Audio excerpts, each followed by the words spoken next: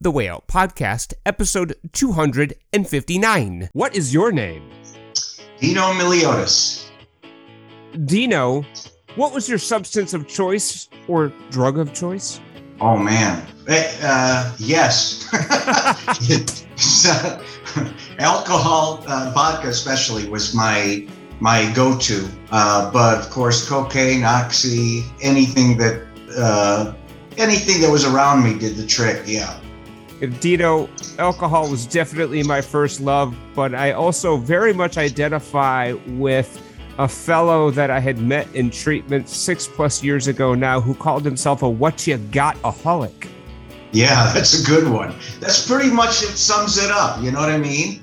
And I think I kept with vodka because it was easily accessible. I mean, You think about it, you go to a liquor store, it's still legal to buy. But, cocaine wasn't bad either. Right. Cocaine's a hell of a drug. And then you get into the mixing, right? And that's a whole different deal. What is your clean and sober date? It's July 6th, 2020. Congratulations, Dino. Thank you. On a continuous run of sobriety that, if you're like me, doesn't happen by accident. No, it doesn't happen by accident, and it's not like a one-time thing. Hey, I'm clean, I'm cool. It's a daily thing, man. No doubt about it. What is your primary recovery program or pathway? That's a good question. My primary one is service, and I say that now. I mean, we'll, I guess, talk a little bit in the story, but it's helping others. And my way to reach people and help others was by writing this book, which is really helping me out too, immensely. Like every day, I get a charge out of doing this. I really do. Boy, could I relate to that, Dino, in terms of my own podcast. Very much rooted in service, but I so often feel like I'm getting the better end of the deal. Yeah, me too. Isn't it weird? And people don't get it until they're doing it. Absolutely. And then it's just like, wow, where have I been, man? This is cool. So speaking of service, Dino, it's almost like these questions were written specifically for you. How do you serve the recovery community? The recovery community is basically by I'm a guy that's like lead by example. Right. And I want people to be able to say, if he could do it, I can do it too. That's the whole name of the game. Sobriety's no joke. And so what I want to do is I want to inspire people. I want to give them hope. I want to be able to show them by leading by example what life is after recovery. Like, you're not going to be boring like you think when you get out of rehab. You know what I mean? When we choose to recover out loud and be a living example of recovery, we not only show others that it's possible, but that it's worth it. Amen. That's really well said. I agree 100% with that. What does recovery mean to you, Dino? Recovery is like rebirth, man, for me. It's going so long under the influence of something and believing that actually helped me, like in my business career, and falsely thinking that, but how else are you going to think? You know what I mean? Mm-hmm. And then when you're clean, your mind is just so clear and just so focused. And it's just like, wow, where have I been? I mean, you're talking about over 20 years I've been under the ether, so to speak, okay? Every day, continuously, not, even on holidays, okay? And so to come out of it is just, for me, amazing. I mean, I pray to God every day, and I'm grateful every day that I'm sober.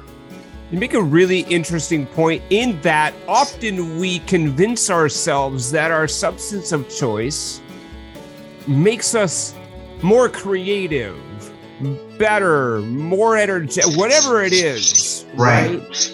Right. And it's really a function of our addiction, saying, I need this thing in order to be able to be successful.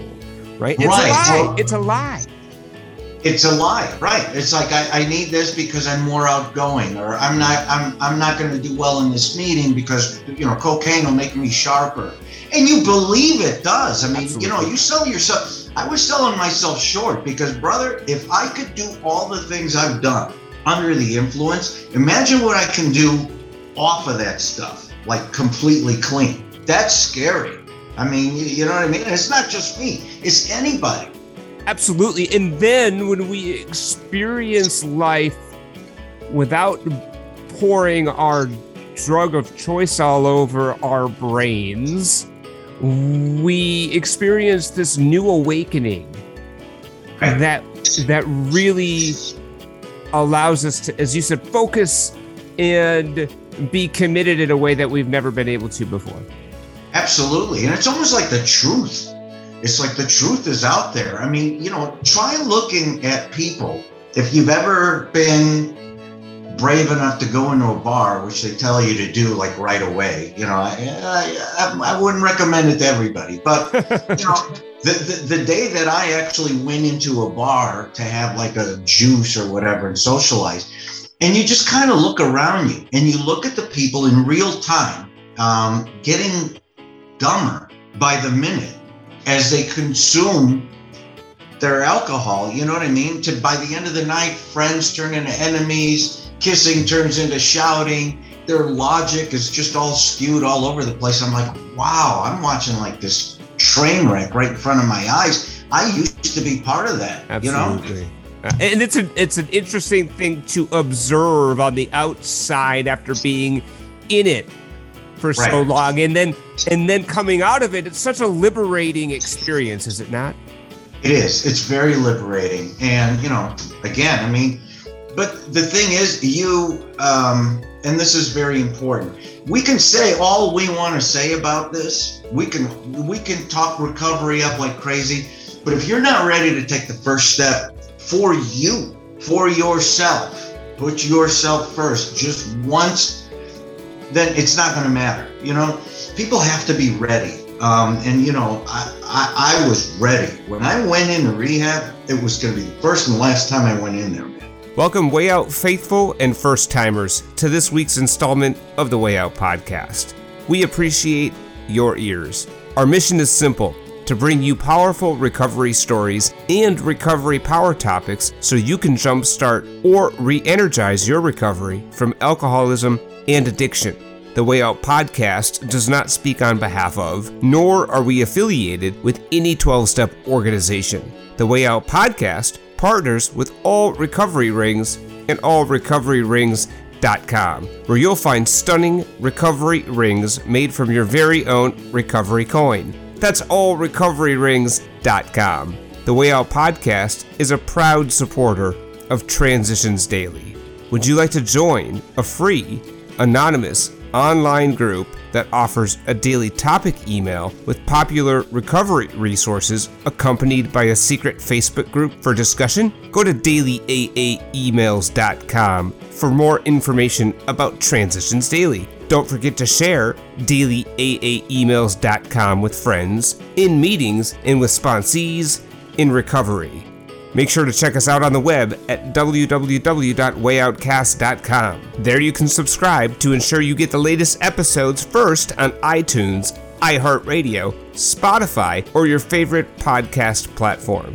You can also follow us on Twitter, Facebook, and Instagram. Help us recover out loud by giving us a 5-star rating and review on your favorite podcast app.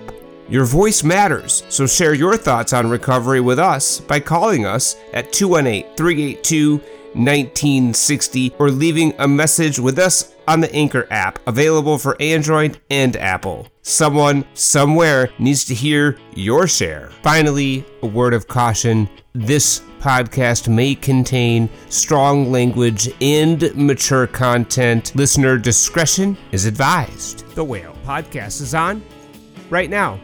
I'm Charlie, and in this edition of The Way Out, we've got a stellar interview with person in long-term recovery, entrepreneur, author, and gifted storyteller Dino Miliotis, a self-made millionaire twice over, Dino shares his journey to and through recovery to this point with a frankness and candor that is as disarming as it is enlightening.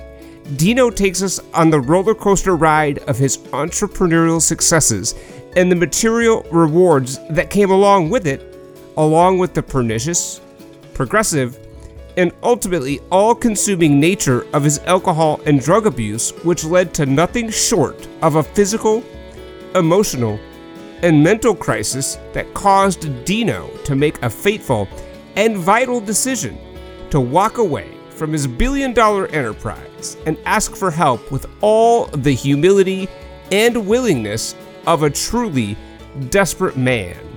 And it paid off in a truly spectacular way. We discuss Dino's recovery, success, entrepreneurialism, and the incredibly important idea of bad habit displacement, where we replace negative habits with positive behaviors, and the inspiration for his new book, There Is No Box, so listen up.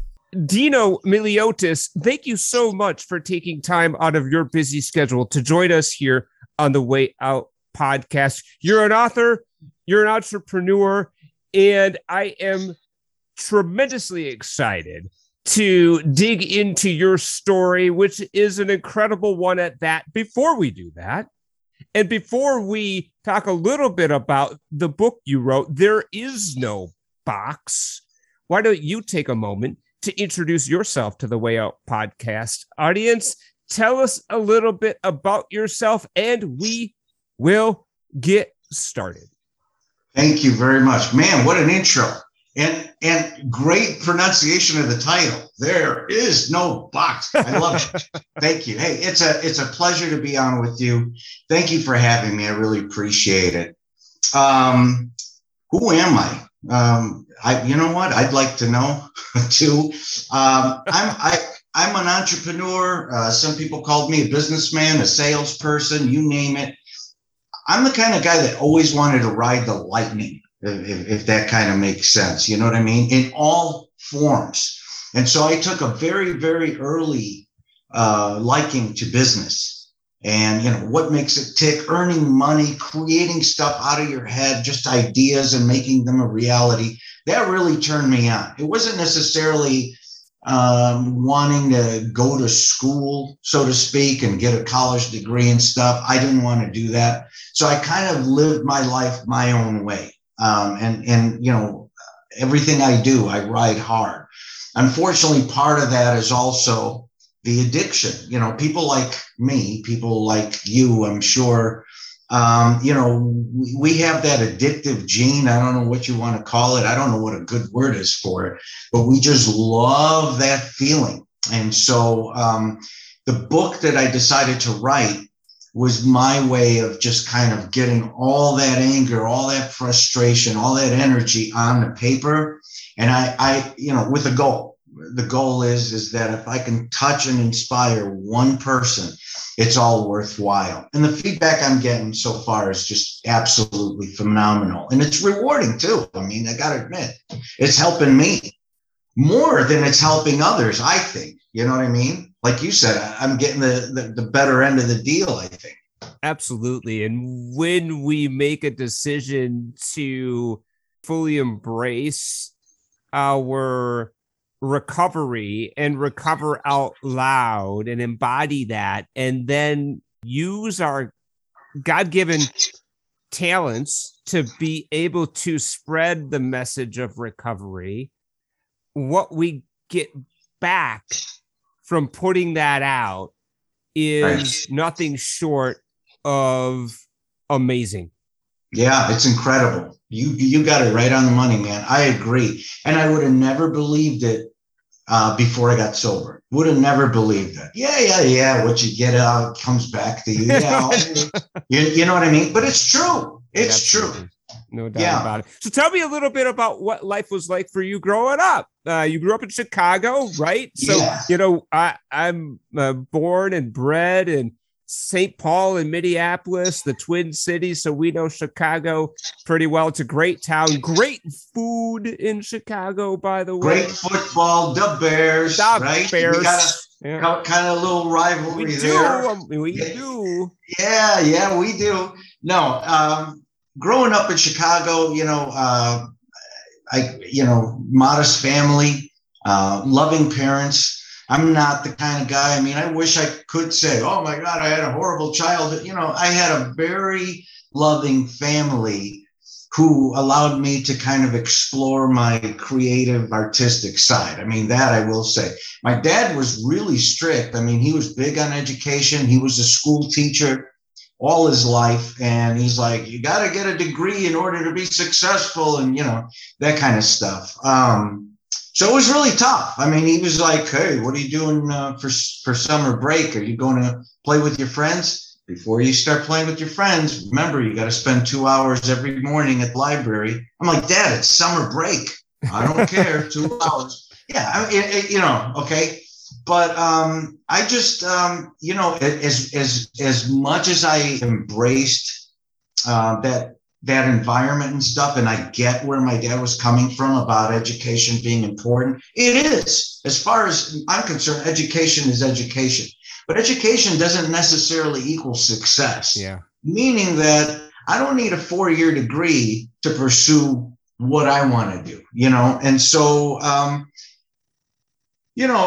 dropped out of college, which just really killed my dad. He made me promise that, okay, you could stop going to college. You want to try this business, go ahead and try this business. But if you fail, you got to come back and you got to finish college. I'm like, yeah, I promised. Well, I never kept that promise because there's no way that I was going to fail and go back to college. You know what I mean? Yeah. So I'm just chasing this wave. I'm just like, you or your audience may hate this part, but, business for me, the creative side for me came easy. Yeah. And, right place at the right time, seeing things a different way, whatever you want to call it.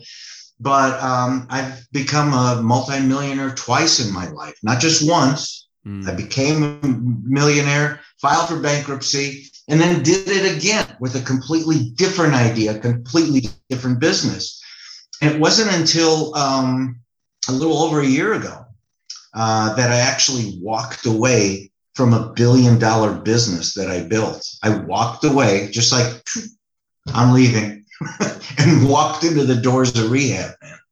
I mean, it's amazing too, as you read through the book, and I've just started, I haven't finished it yet, but reading through sort of the genesis of the creative process around the multi-million-dollar business ventures, there is creativity to it. And I think a lot of people don't really associate entrepreneurialism in business necessarily with this sort of creative energy. They think, that has to be, you have to be a rock star or a musician or an artist or something of that nature in order to really, embody that supercharged creativity.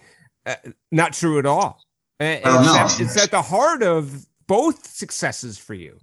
Yeah, it is. And so here's the thing. I mean, where some people are really stuck on business cards and what you do in a nice little title. I remember always being confused about carrying a business card because I'm just like, what do I say? I'm so many things. I mean, I never looked at myself as an owner of a business. I consider that boring. Or a salesperson, that's fun, but an entrepreneur to me is just kind of the most freedom you can have. It's like thinking up something and then seeing it become a reality. And at any time you can give it away or you could sell it or create something new.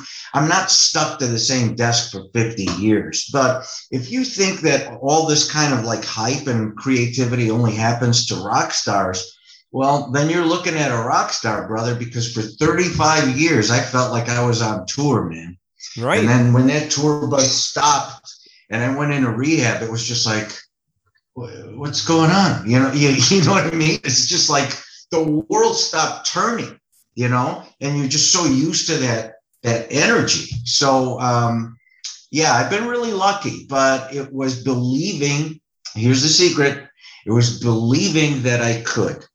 And never letting anybody tell me otherwise. I got laughed at, I got ridiculed, I got called names and all that stuff. I mean, but I took that and I channeled that into something positive, and, I did really well. I'm very, very fortunate. I had, so many different things. So tell me about the process of channeling that negativity into something positive. How did that work for you? You bring a product to market, you have an idea, you have a pitch, and somebody responds with, either a flat rejection or some sort of mock and ridicule. How on earth do you take that and channel that into something positive? Is it that you change what you're doing, or tell me about that? Well, that's a good point. Okay. So I was never like the guy that's going to go and present a product or try and sell you a pen, right? And go door to door, show whole you deal, pen. right? Like, you hire a salesperson, sell me this pen, right? Yeah. It's not like the Wolf of Wall Street kind of thing. But what I wanted to do is I wanted to change the perception of something. And the way to change the perception of something is to go grassroots. So what I did is I went to just regular people, not the retail stores, nothing like that. And they got excited about it. Then they told their friends, they got excited about it. Then somebody knew a high-end muckety-muck at some business, they got excited about it. And then I worked backwards. Now all of a sudden, everybody wants this pen. Why? Because it's being sold, and I want to capture that market too. So it's kind of like reverse marketing. But for me, there was no thought involved. I mean, I didn't read, I'm going to do reverse marketing. I just did what I thought I needed to do because I was just so damn excited about this. And what I didn't realize is that I was given a gift, which is to be able to inspire and motivate other people. So when I'm sitting there giving these sermons to people all the time, I never realized what a gift I had, but I created this following everywhere I went. And it served great during business. It serves great now during recovery because you want to get heard. You know what I mean? You got to reach people. So we got to embrace what we have.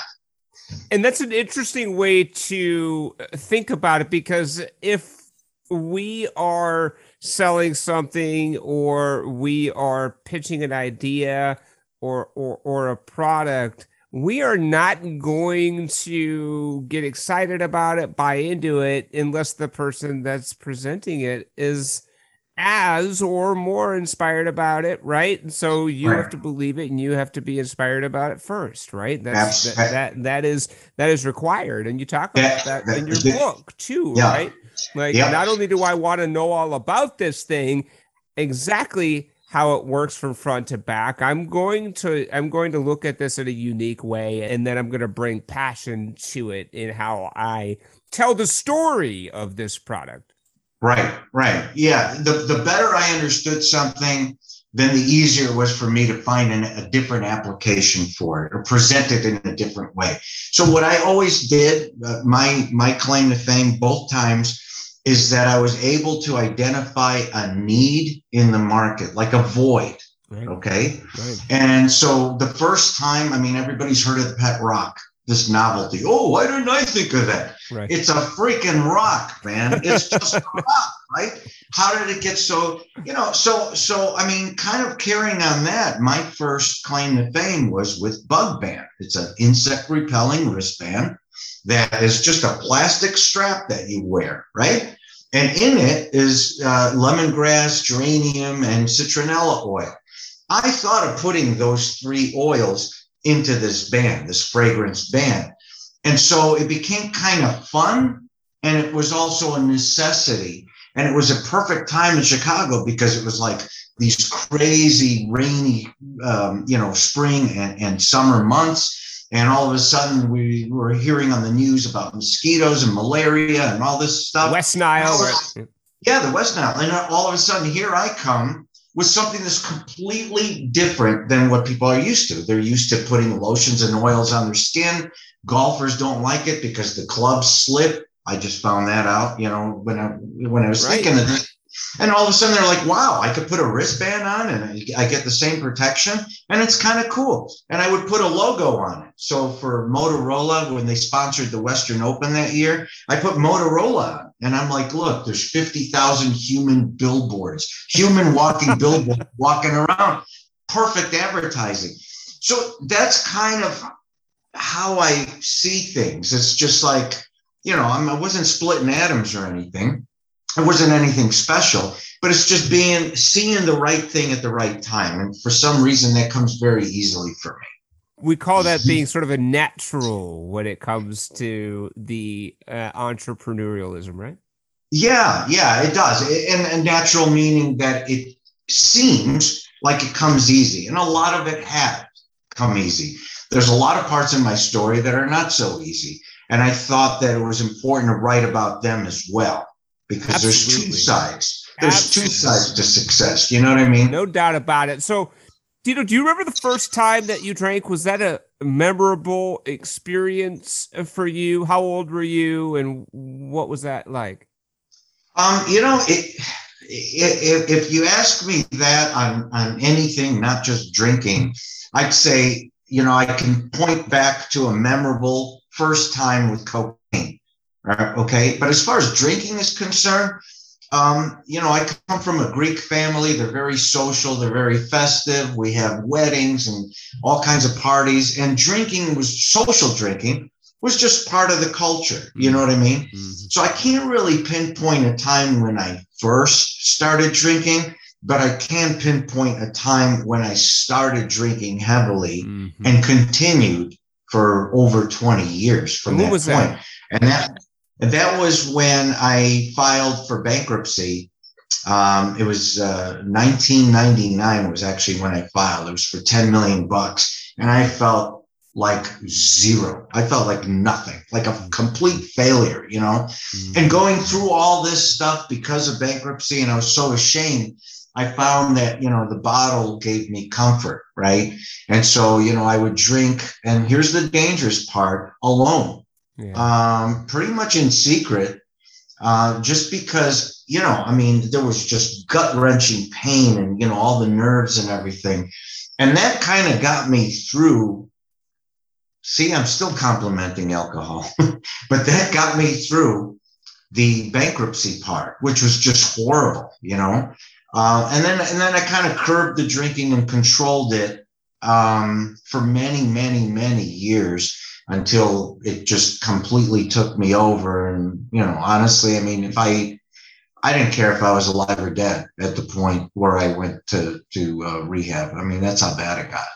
But you bring up an interesting and a salient point, Dino, in that I think for me, and I think for many others, it's okay to look back on, in fact, it's the truth, that alcohol or our drug of choice, our substance of choice, got us through, right? It wasn't a perfect solution, obviously.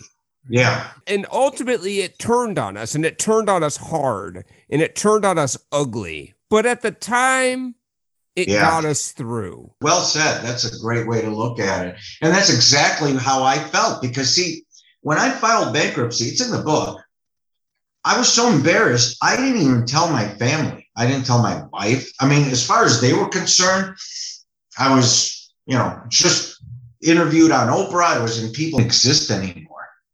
And I would drink all day. Yeah. And then I'd come home and pretend like I was out on a hard day's work. You know what I mean? And so I was deceiving everybody close to me.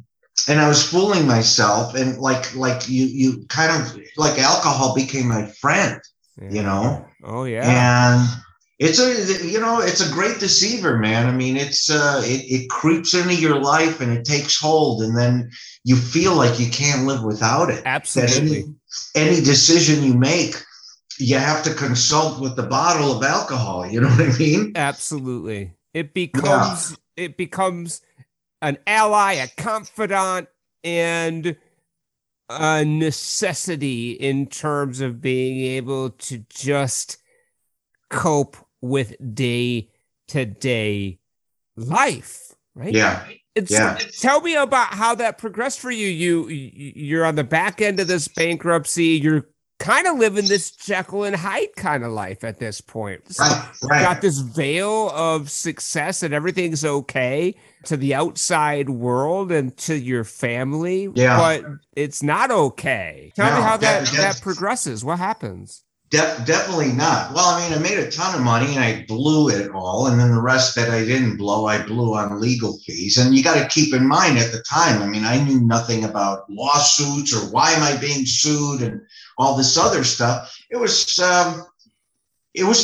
just destroyed me. And so I dealt with it through alcohol. Everybody finally found out that I was lying, that I did file bankruptcy, my father, my wife, everybody. It cost me my marriage. Mm-hmm. We're on good terms with my ex, but it did cost me my marriage. She said, hey, you got to stop the cocaine.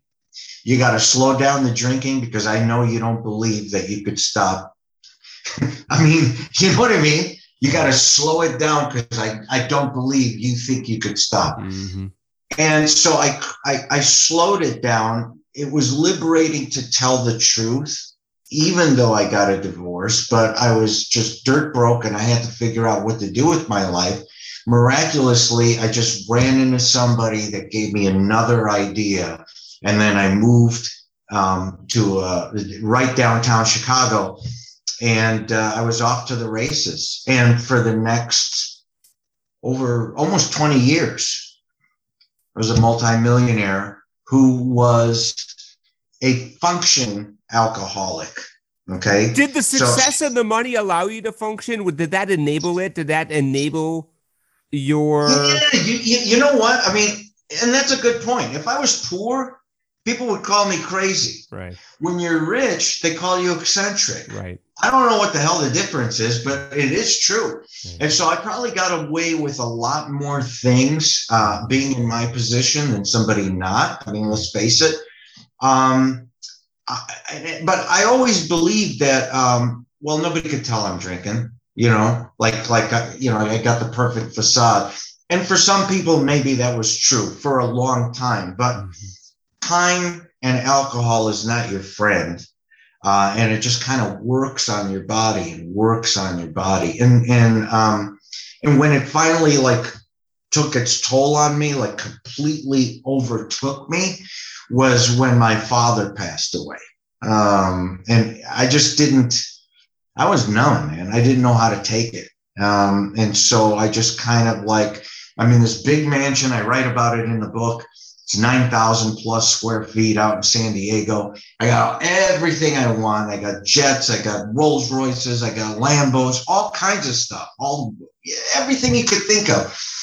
And I'm still empty and I'm still alone and I'm terrified inside because I can't stop. See, I'm not the guy. I never binged.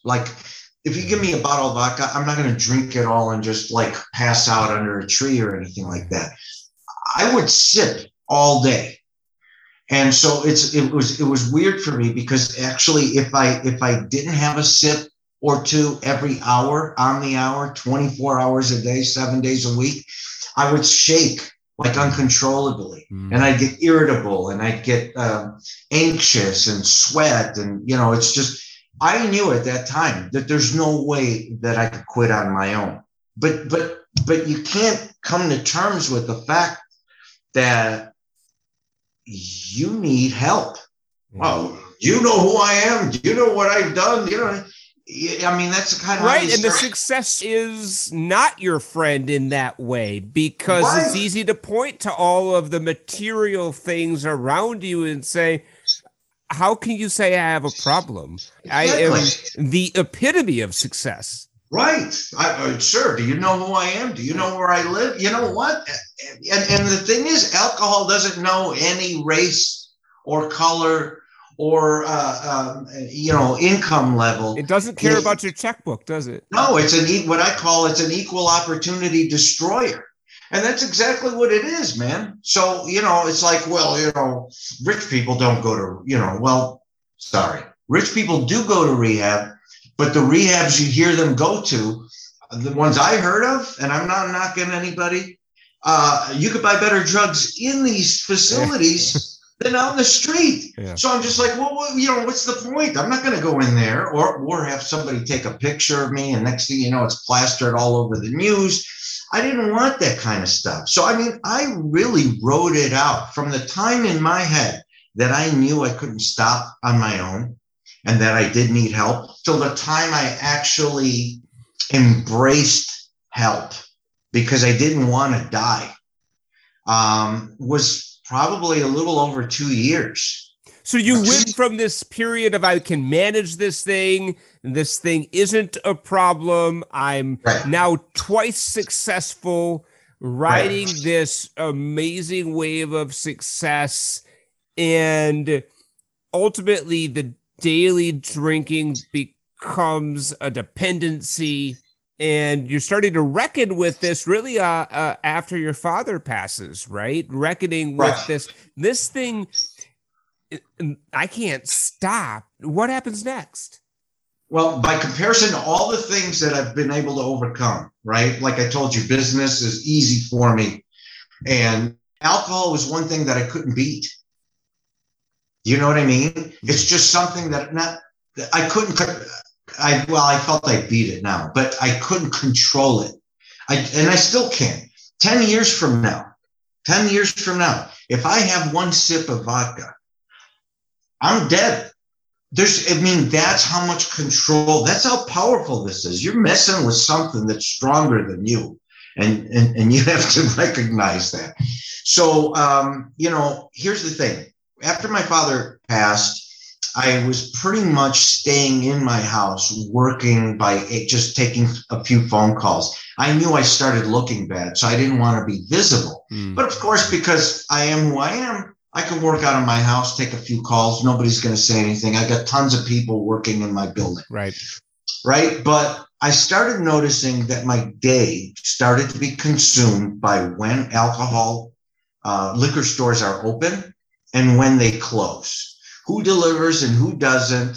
And how much do I have left before I need to worry about going out and getting another bottle?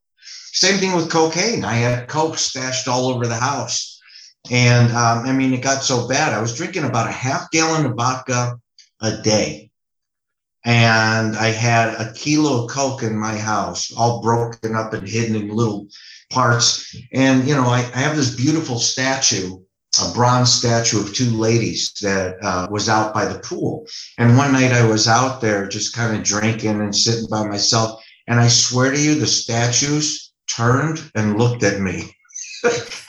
So there's a problem there, when that happens, and they're talking to me, right? Like I'm having a real conversation.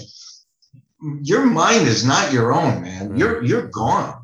Okay, so you're really having this crisis at this point where you come to this reckoning. Of the amount of time and mental energy the cocaine and alcohol addictions are consuming on a daily basis in terms of ensuring that you have enough. Will you run out? Where is it? Right. So you're really becoming consumed. Right. And that's the way I think. Right. And so here's the other thing, the balancing act. You have too much Coke, you got to balance it with vodka. Have too much vodka, now you got to go back to the Coke. So by the end of the day, you're just like Jello, right? But believe it or not, even in that stage, I'm still making business decisions by phone. It wasn't until this continued abuse took over where I started getting ill. I started getting sick. Physically ill. So, I'm drinking all I'm supposed to drink. I've had enough. I don't have the shakes. I don't understand what's going on. But just violent, like convulsions and stuff like that. That's when I knew. I was just pretty much in bed all the time. That's when I didn't care. I didn't care about my company. I didn't care about my homes. I didn't care about my cars. Sell them, leave them. I don't care. I didn't care if I woke up and somebody found me and I was dead in my bed. I felt dead already. Yeah. I mean, every day was just that kind of a struggle. Yeah. And so, it's one of the hardest thing you have to come to grips with is I need help. And not only saying that, but you got to do it. Right. So I found this place out in California. It's by Lake Arrowhead, and it's called Serenity Lodge. It's so good. It wasn't like the ritzy high class one that everybody promised. This was more like summer camp, I mean, it looked kind of fun. So did you just get to a point where you just decided you were going to go to this place? How did you come to that? You just made the decision at some point, I can't continue to live like this. I can't continue to live like this because if I had everything I ever wanted, which all my life was, I craved success, I craved money, and I have everything. And so I was very, very confused. How can I have all this stuff and I'm still not happy? Right. And now all of a sudden, the thing that was my friend all these years, Mr. Alcohol, right? Now he's biting me back and I'm feeling violently ill. So it's just like I've reached a point where I didn't care. And for me to say I don't care about anything, that's a pretty bold statement. So you got to understand, you call it temporary insanity, call it a message, a sign from God. You can call it whatever you want, but something came over me where I just turned over all my clients to somebody else. And I walked away from $1 billion business. That's insane. All right. And didn't tell anybody where I was going, didn't tell anybody anything, and just walked into rehab. When I walked into rehab, I remember really clearly, I said, I don't want anybody to know who I am. I don't want to show off.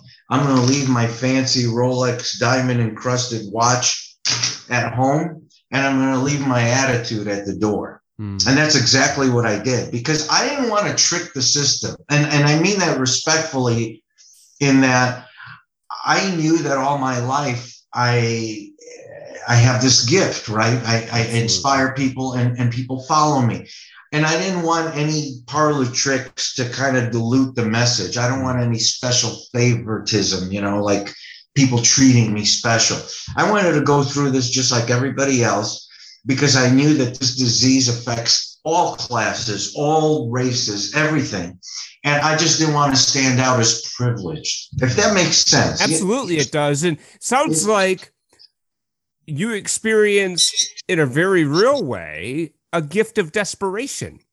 Yeah. And it gave you willingness to be able to walk into that treatment center with some humility, knowing that everything that you had done up to that point got you there, right? Didn't ultimately work. The money, the power, the notoriety, the material things didn't help you in the end. And then ultimately, alcohol turned hard on you. Really hard. Yeah. And God's got a real great way of humbling you. And let me tell you that. So, and it's interesting you say this humility piece, because I'm in sales, right? And I have that gift. I've always known I've had that gift. And 2 previous attempts at recovery prior to this one that, God willing, will stick 6+ years in now. But 2 previous attempts at recovery, boy, did I wax poetically about recovery and steps that I had no intention of working, right? Because you already knew in your head, right? So you were already tricking the system. Absolutely. And I was only fooling myself, right? Yeah.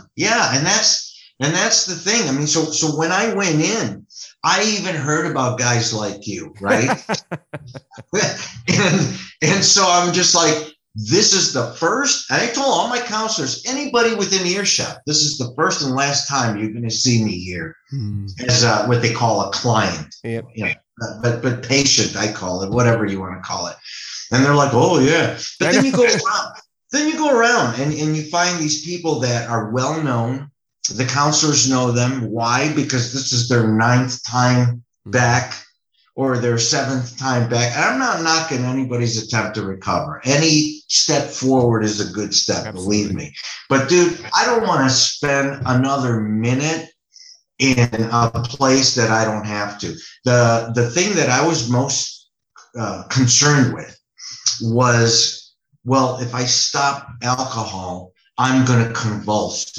I'm going to, and I don't want to withdraw, right? Yeah, right. That's, I mean, ultimately it's just like you've already realized, like, I do want to stop drinking, but I can't because, okay, well, they took that crutch away from me because they have all these wonderful withdrawal pills there, right? And so the first couple of days I was on these, and I remember saying, wow, I'm not craving it, and I don't have the shakes and all that stuff, but everything was nice. You're like nestled in this nice little cocoon. Right. They feed you 3 times a day, and they take your temperature, and they take your blood pressure, all good things, right? Until I found that in this rehab center, they had 2 things I absolutely love. You ready? Yeah. The first one was a full-blown gym, right?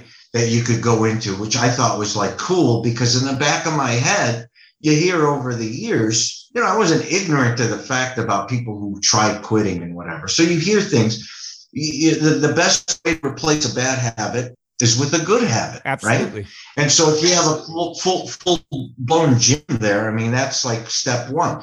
But I couldn't use that facility until after I was off my withdrawal medication, because that's considered a hazard. So I was confined to a room they call detox. The second cool little trinket that was being, waved in front of my face was a full music studio. Oh, cool. Yeah. Unbelievable. So they had a full drum set, and I've been playing drums for years, right? And they had amps, big stacks of amps, and they had bass guitars and lead guitars. I'm like, how do I get in this place? And they're like, well, first you got to stop your withdrawal medication. I'm like, fine, I stopped. Well, you need it. You're only here 2 days. I'm like, I stopped. If that means I get to go to the music room and I get to go to the gym, I stopped. So guess what? I stopped. I didn't start taking these medications. I ran to the studio. And I pick up the sticks and I sit there. There was nobody else in the room. And I start banging the crap out of these drums, man. I mean, I was building up a sweat. Next thing you know, again, here we go with the gift. Somebody comes in. Hey, I play bass. Can I play with you? Sure. Somebody else, hey, I play guitar. Can I play with you? Sure. Next thing you know, we have our own little band there. I call them the Folsom, live from Folsom County Prison. We had this little band. But then every morning I would go to the gym, and I would, set, because you have a group and breakfast and stuff, it's got to be early. So I would work out at 5 a.m. So the first day I worked out myself. Second day, a couple more people, showed up. Third day, fourth day. By the end of the week, a counselor told me, hey, are you in the physical training? And, are you a trainer? I'm like, no, why? He's like, you got 20 people following you every morning at 5 o'clock in the morning. And I'm like, that was the first time in a long time that I started to understand again. I mean, I walked in less than 0. Mm-hmm. Okay. And this was the first sign that I was like, I still have it. Maybe I've always had it. I just got off track a little bit. That's all. You know what I mean? When you're following people and they want to look to you for guidance, that's a gift, man. Don't push it away. Embrace it. And so that kind of gave me the strength to complete my rehab, knowing that this was just fun. The real work started when I walked out the door, and that terrified me. Absolutely. And we're going to talk about that. A couple interesting things to highlight that I think are instructive from a recovery standpoint. You talk about this bad habit, good habit replacement. And we call that displacement. We're going to displace this bad habit. Okay. And it's going to create a void.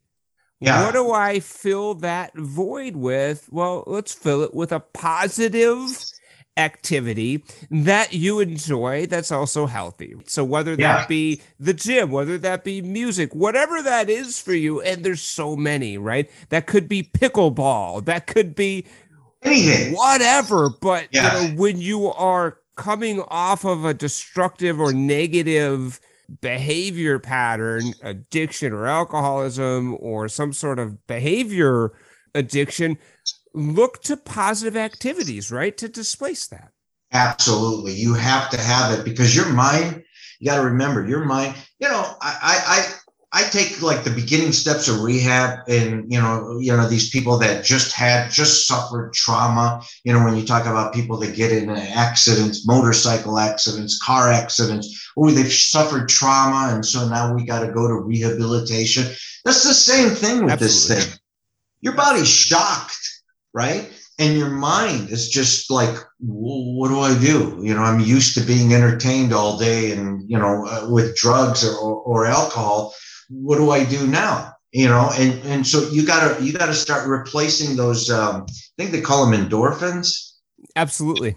Yep. Yeah. You're rewiring your brain with these positive activities instead of this sort of like instant dopamine hit that we're used to just sort of slamming dope, you know, in our brains. Right. We're doing it in a positive, healthy way. And we're allowing our brain to produce it naturally to get back to like those, what I call those natural highs, you know, like riding a lightning for me, that started as a natural high. Absolutely. Right. It morphed along the way, but now I'm back to like square one. And we call that homeostasis. Your body will adjust back to this homeostasis, as you said, experiencing these natural highs instead of these artificial highs. Absolutely. See, you got the cool words to go with it. I'm like, all right, homeostasis. That's it. You get this little spark when you understand that folks are starting to follow your positive behavior, right? And you get this sudden spark that says, you know what, I still got it. But you're in the cocoon of rehab. Right. And so what happens, Dino, when you leave the comfortable confines of adult summer camp? Well, I you know what? You should have helped me write my book. You got pretty words that are coming out of your mouth. I love it. All right. So here's the thing that was just like crazy scary for me. When I was coining out with my group, and they handed me the coin, and then I overheard somebody say, take a look to your left, take a look to your right. Chances are 98% that those people will relapse before the year is up. And I'm just like, you got to be kidding me, man. I mean, I knew the odds weren't good, but like 2% make it. That's crazy scary. For me, it is. Because, see, here's the thing. I mean, I didn't have to run back to a job, right? I didn't have to work. Thank God. I didn't have to worry about, you know, paying bills and stuff like that, which, you know what? Utmost respect. And I appreciate how hard it is for those who have to. Okay. So let's put that in perspective. But I knew that it was going to be tough because I left everybody behind. I had no wives, was divorced. That was my third divorce, by the way. Hey, Dino, you know, I had a feeling we had a few things in common. I also have been married and divorced 3 times prior. They just don't listen. I don't know what's wrong with them. What's wrong with them, right? Yeah. I mean, you're like, hey, I'm perfectly fine, but they're the problem. After the third one, it was definitely something wrrong with me, I was thinking. Yeah. The problem has always been, I'm pretty sure. But look, you know, I was about to leave rehab and I was about to go into nothing. Okay. And like I said before, and I meant it, you know, you ever see the behind the music kind of things on TV? Where the VH1, the crash. Yeah. I love those, by the way. But anyway, I mean, I felt kind of the same way. I'm like Aerosmith that was touring for 30 years, going filling out arenas, and you get that adrenaline and stuff. Yeah. And all of a sudden you get out of rehab. It's like, the first thing in my head is I'm going to be boring. Right. And I have to be good. And okay, I mean, because nobody tells you how you're supposed to be, but let's face it. I wasn't going to go back to the people that I knew. Okay. Everybody that knew me with a drink or knew me high. I just don't want to be reminded of stuff. So I have to start from scratch. That was scary enough. But guess when I got released? Right in the middle of COVID, the COVID lockdown. Oh, I forgot about that. The COVID lockdown. So you have your choice to be locked down in California, or it's to be locked down in beautiful Idaho. Well, I'm going to take Idaho, and it's a little more peaceful. It was away from, all the noise in California and stuff like that, and I can just kind of relax and see mountains and foothills and the Snake River and all that stuff. But lockdown was really hard, man, because I don't know how everybody else was, but it was just me. There's no friends. There's no family. There's nothing. There's no work. And, I'm sober. I'm clean. I'm bubbling with things that I want to do, but I'm overwhelmed with this lonely isolation. Yeah. And isolation is really... Dude, problematic for us, man. It was just working on me day after day, and I tried to be good about it. I mean, I get up and, what am I going to do today? Yeah. Here's the fun part. I'm going to have breakfast. Ooh. and then I'm gonna go work out. Thank God there was a gym in near me where I can actually work out and wear a mask, but it was okay. I did it. But then you come back, what do you have? Lunch. And then what do you have? Dinner. Ooh, exciting. You don't talk to anybody all day long. And all the television stations are like, Law and Order, 456 episode binge-a-thon. I watched it. Okay. I'm the one, I admit it. I watched the damn thing. I should have a degree. Okay. But this was my life for month after month. And so I received a bunch of calls from, it was just a matter of time before they came out of the woodwork, past associates I work with. And they're like, hey, I'm glad you're doing okay. Just called to check on you. And you know what? I'm dreading picking up the phone because you want to be nice, but it's just like there's triggers and stuff. People who have quit understand what I'm talking about. Absolutely. Yeah. But I mean, one of them was just like, hey, so-and-so's asking about you. You should come back to the industry. It would be the greatest comeback in the industry. You were a genius. You were this. But you know what? It wasn't money anymore I was after. I wasn't chasing that kind of lightning. My heart. It didn't feel like something I wanted to do. I wanted to do something completely different, but I didn't know what. Mm-hmm. Okay. And this repetitive, continued isolation was really working on me. So I will tell you, right? So I get out of rehab in August 2020. August, September, October, November, December, January. Now we're in January. We just finished the holidays. They're still playing the Christmas, movies and stuff like that. And I remember It's a Wonderful Life was going to be on all day long. Yeah. Right? I love that movie, but it's just like, okay. I got those demons back, man. They started calling me, the isolation and everything. I don't know why, but I'm just like, I gotta have a drink. I need a drink. Now, this is in the book. Okay. This is in the book. So I find a place that's open during COVID, a liquor store, and I go and I buy a bottle of vodka, the cheapest, like Popov, whatever. It's $7, right? It's big old bottle. And I bring it back to the house. It's a Wonderful Life is playing, and it's about up to the part where George Bailey realizes that his life does matter, and if it wasn't for him, he wouldn't have touched this person, this person, this person. And I remember it's at the time where George realizes his life has purpose and meaning. Yeah, thank you. There you go again. Very perfect.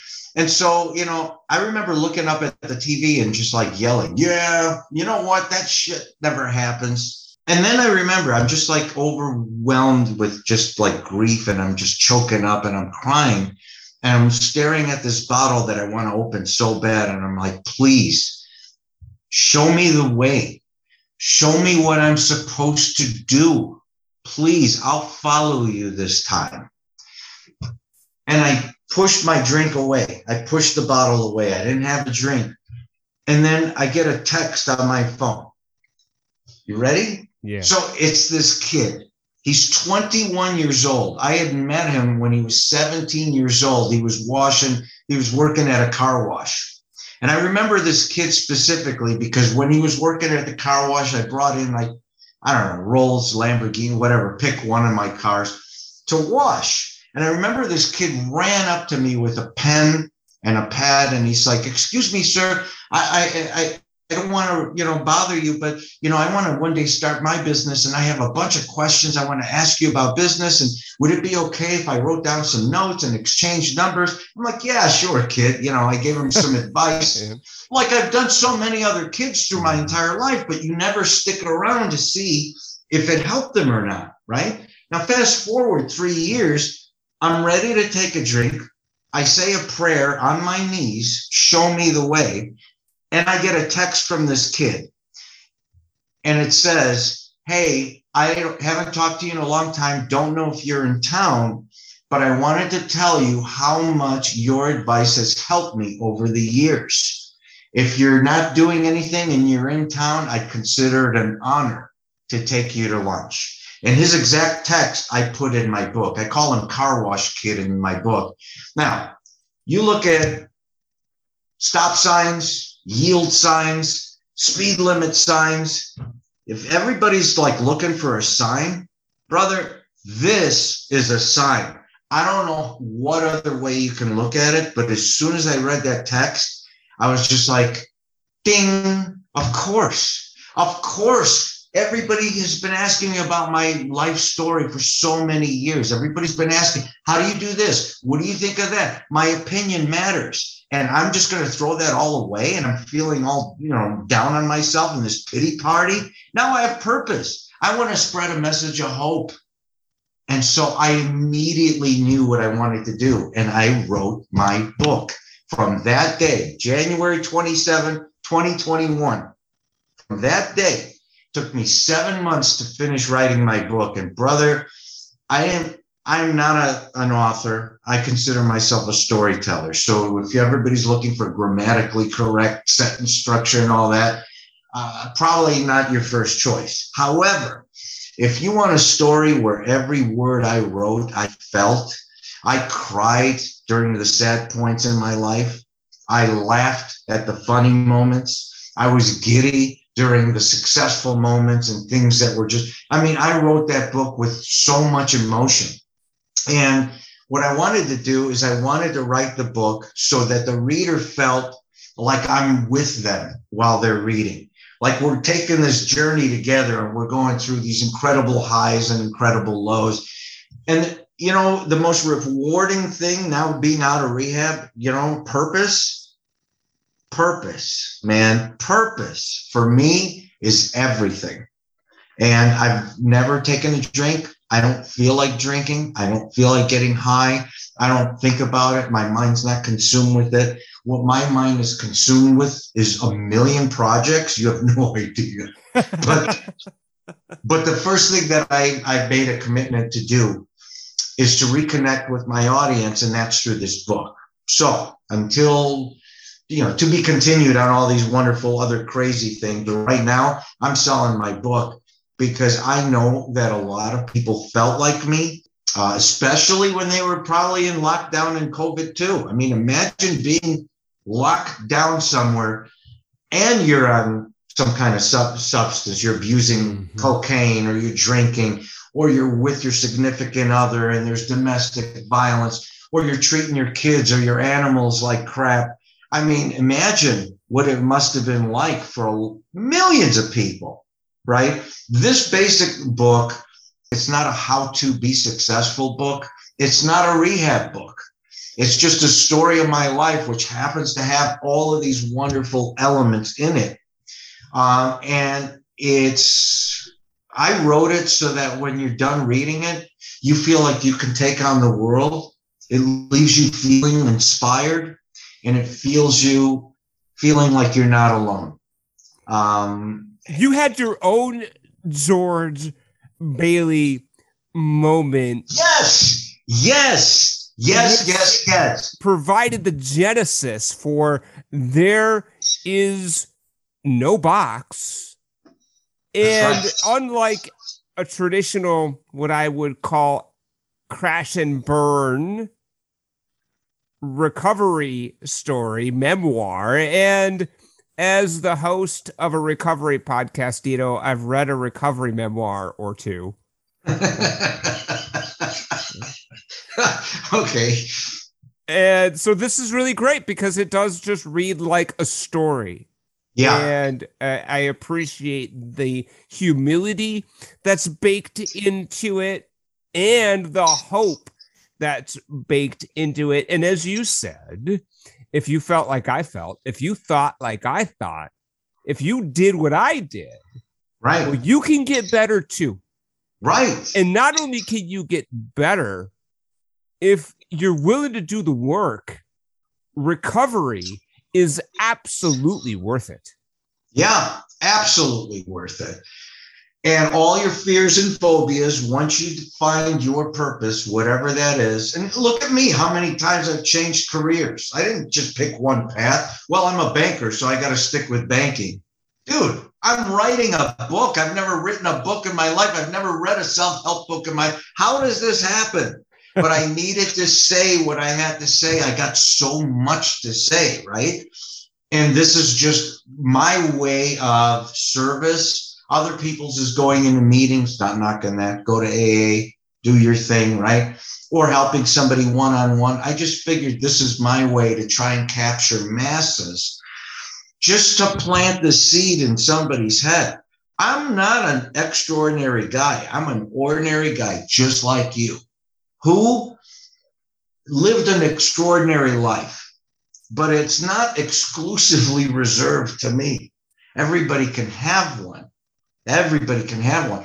And life after recovery is fun. And the people that don't think you're fun anymore after you recover, brother, you need new friends.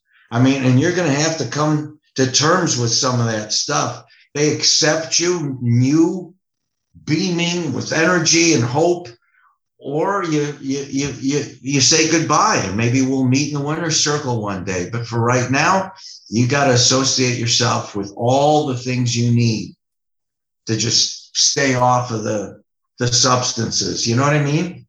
You're a living example, a living proof that when we recover, we could use our God-given gifts in the spirit of brotherly love and service. And when we do that, it's an extraordinary experience, and things will unfold that will absolutely surprise you. Yeah. And I am here to tell you that if I had told you what, I thought recovery was going to be like on the front end, I would have sold myself short. And we get to live lives of purpose using our God-given gifts. And really, in the end, isn't that what it's about? That is exactly what it's about. And, and let me also add, what we're doing right now doesn't mean we have to be poor. Okay. So you can help people and you don't have to be poor. See, I help people and I'm poor. And there's no crime in creating wealth. The money, but the way I look at it is, if you do all the right things and you have fire in your belly and you're passionate about what you do, the money always comes, always has, always will. If you think of the money first, and like a lot of the kids now, they're thinking like, well, success is having a handshake in the middle of lunch and, I have this $1 billion business. It just doesn't happen like that, okay? The wealth and the success are a byproduct.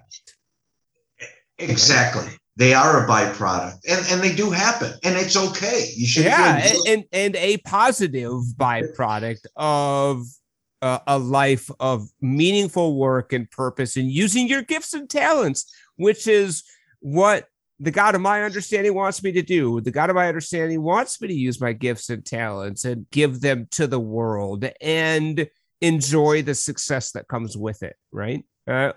With humility and with gratitude. Right. Absolutely. And so, like I said, I mean, this writing the book is just solely intended for spreading hope and reconnecting with my audience. But then after that, you're going to see a lot of cool things for people like us, right? People that have the entrepreneurial bug, but also who are recovering addicts. Okay. I want to focus on them. You see these shows and everything where they're called Shark Tank. Yes. That's kind of a vicious thing.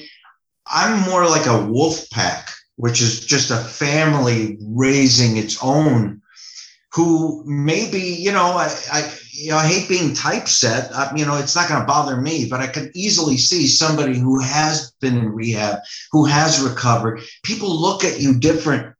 They look at you like, it's probably more acceptable now than it used to be. But somebody who's gone through the doors of rehab, it's just like, they're just waiting for you to fail. You know what I mean? Right. I want to take those people who have heart and fire, who have recovered, and I want to select some, and I want to start nurturing them with mentoring and training and building businesses for them. Love it. And I think it's going to be like the coolest thing. I think it's good. And I can't, like I said, I'm already there. But right now, I'm selling a book. I love it. I love it. There is no box. I highly recommend it.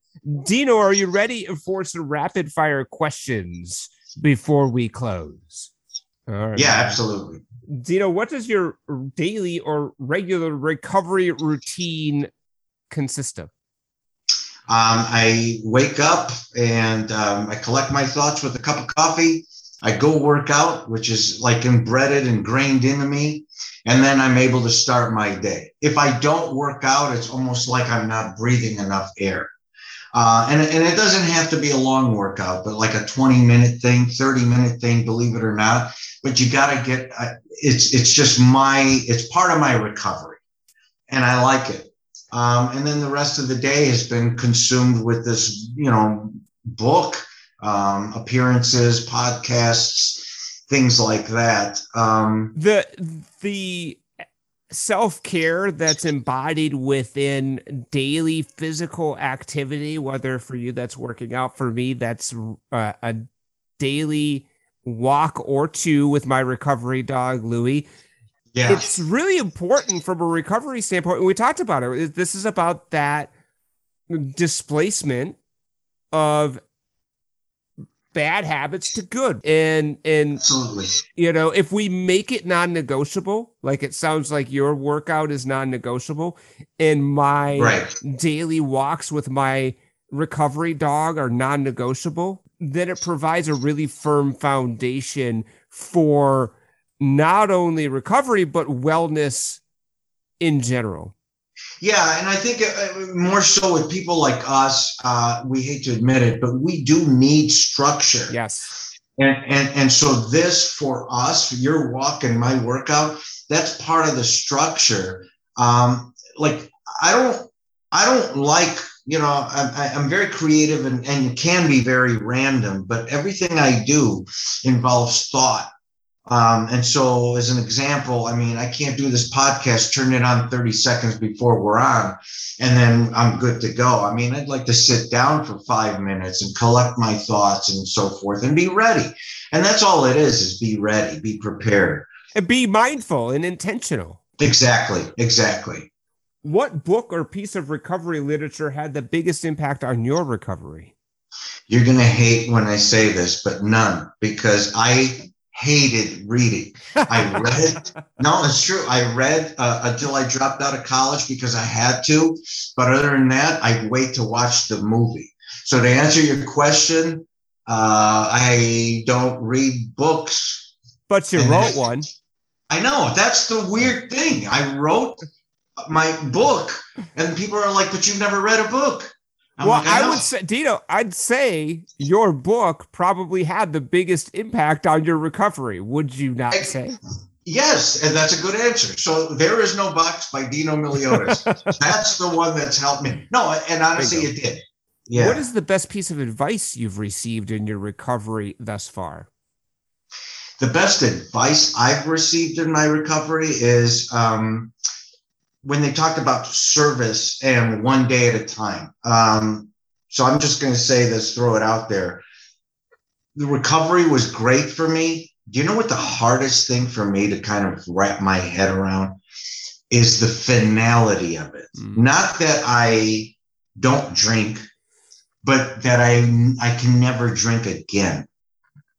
Dude, that for me, it took some time. That's like forever, ever. What if?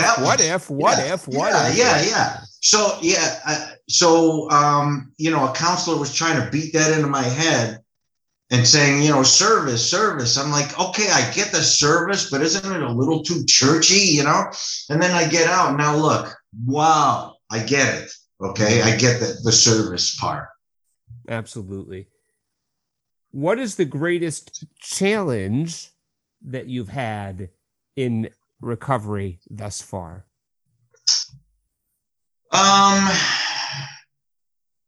The greatest challenge, I think, is making the choices that are best for me. I'm always I take care of things, and I'm always the pleaser. So for me, putting me first in that capacity is really hard. I don't outwardly seem like this, but I'm a shy individual. I'm thoughtful and so forth. And I take care of the needs of others, but this time it's got to always be about me. So if I find myself somewhere where, something's triggering me, I don't get the vibe, or I see something that I don't like, I'm gone.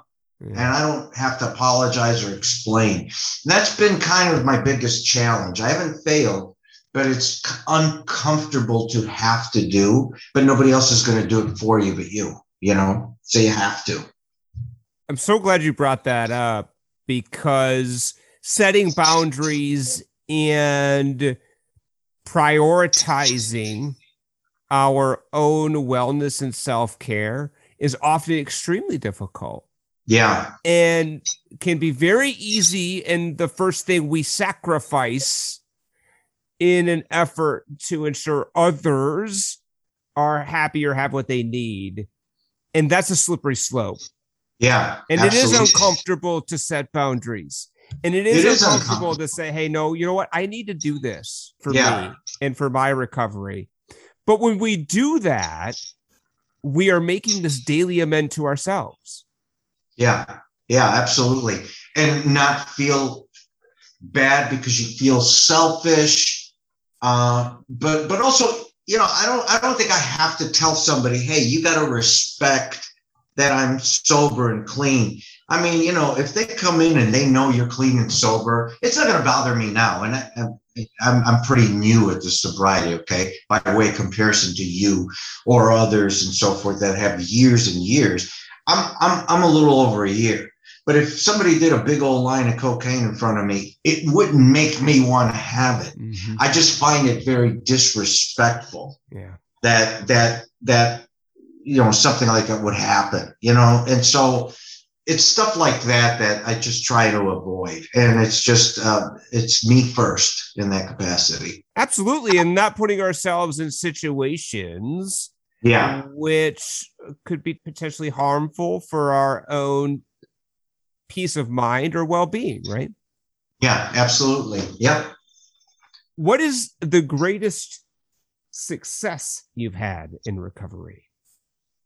The greatest success, man, the greatest success is not writing the book, but the feedback I'm starting to get. That for me is the greatest, because it's just, honestly, like the first sale for the book, I was like biting my nails because I'm like, oh my God, they're going to pick apart my book. It's probably the sentence structure is weird. And, I'm thinking like when I was in English class in high school, I'm all nervous. Am I going to get an A? But people kind of look past the grammar part. I mean, I'm sure it's well written, but it's not like a real writer. And they come back and it's more the feeling that they feel. It's rewarding for me, for them to tell you, hey, I love this book and oh my God, this is great. And I'm going to have so-and-so read it. And here's what I got out of it. I mean, you get all this feedback. I love it. And now one of the greatest things is people are starting to ask me questions. What do you think? I've been thinking about doing this kind of business for a long time. What would you advise? Wow. How cool is that? That's great. Yeah, that's tremendous. Love it. Love it.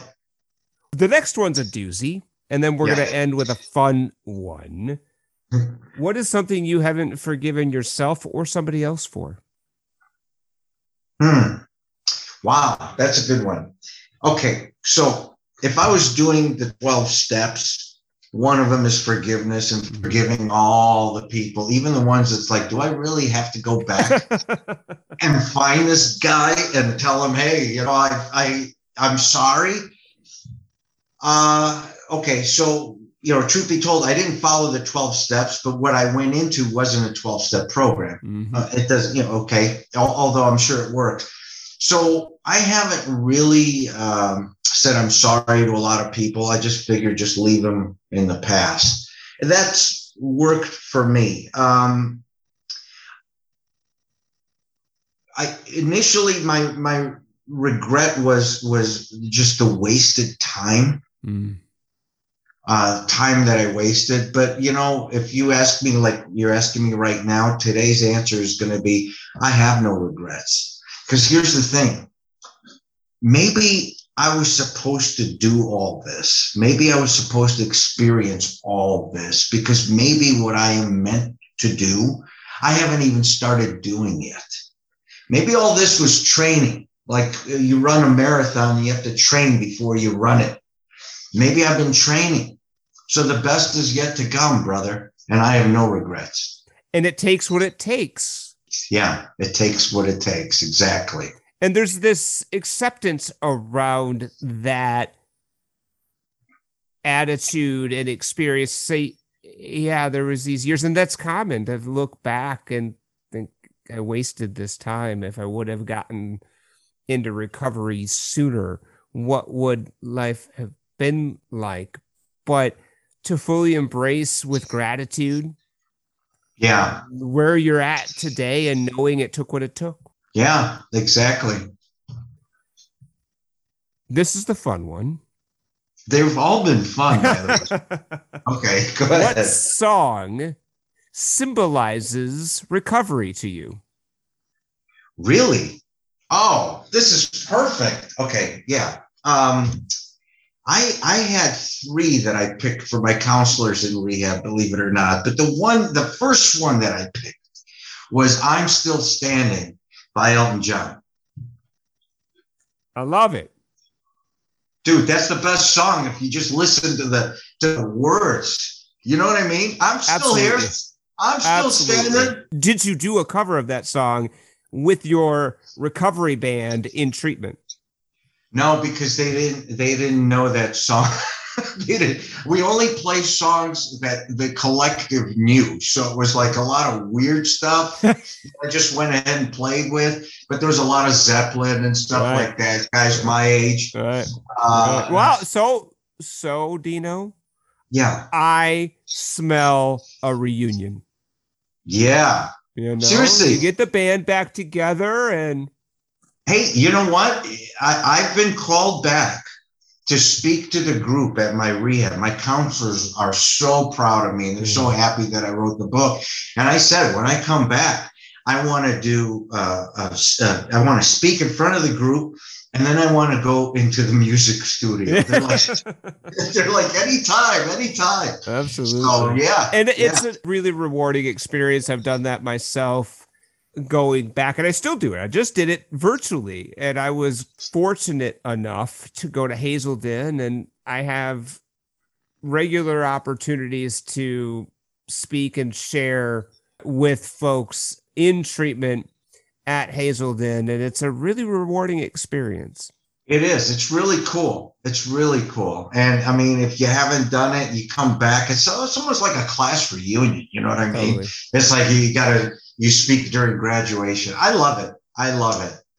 We are going to have all of the things that we talked about in the show notes. We will have a link for There Is No Box. We will have a handy link for the song I'm Still Standing by Elton John. So you don't even have to Google it. It'll be right in the show notes. That's we will awesome. have all of Dino's contact information in the show notes. So check that out right now as you're listening. Dino, thank you so much. Hey, thank you, man. I had so much fun. This was tremendous. Did. Thank you. Thank you. And for everybody listening out there, there are signs, man. Just follow them because there are signs. Okay. He does answer. You just have to be listening.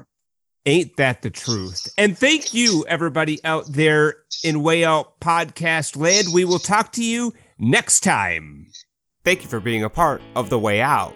We appreciate your ears. We're sharing powerful recovery stories and recovery power topics every week, so keep listening up. If you would like to reach out to the show, you can visit us on the web at wayoutcast.com. That's wayoutcast, all one word, .com.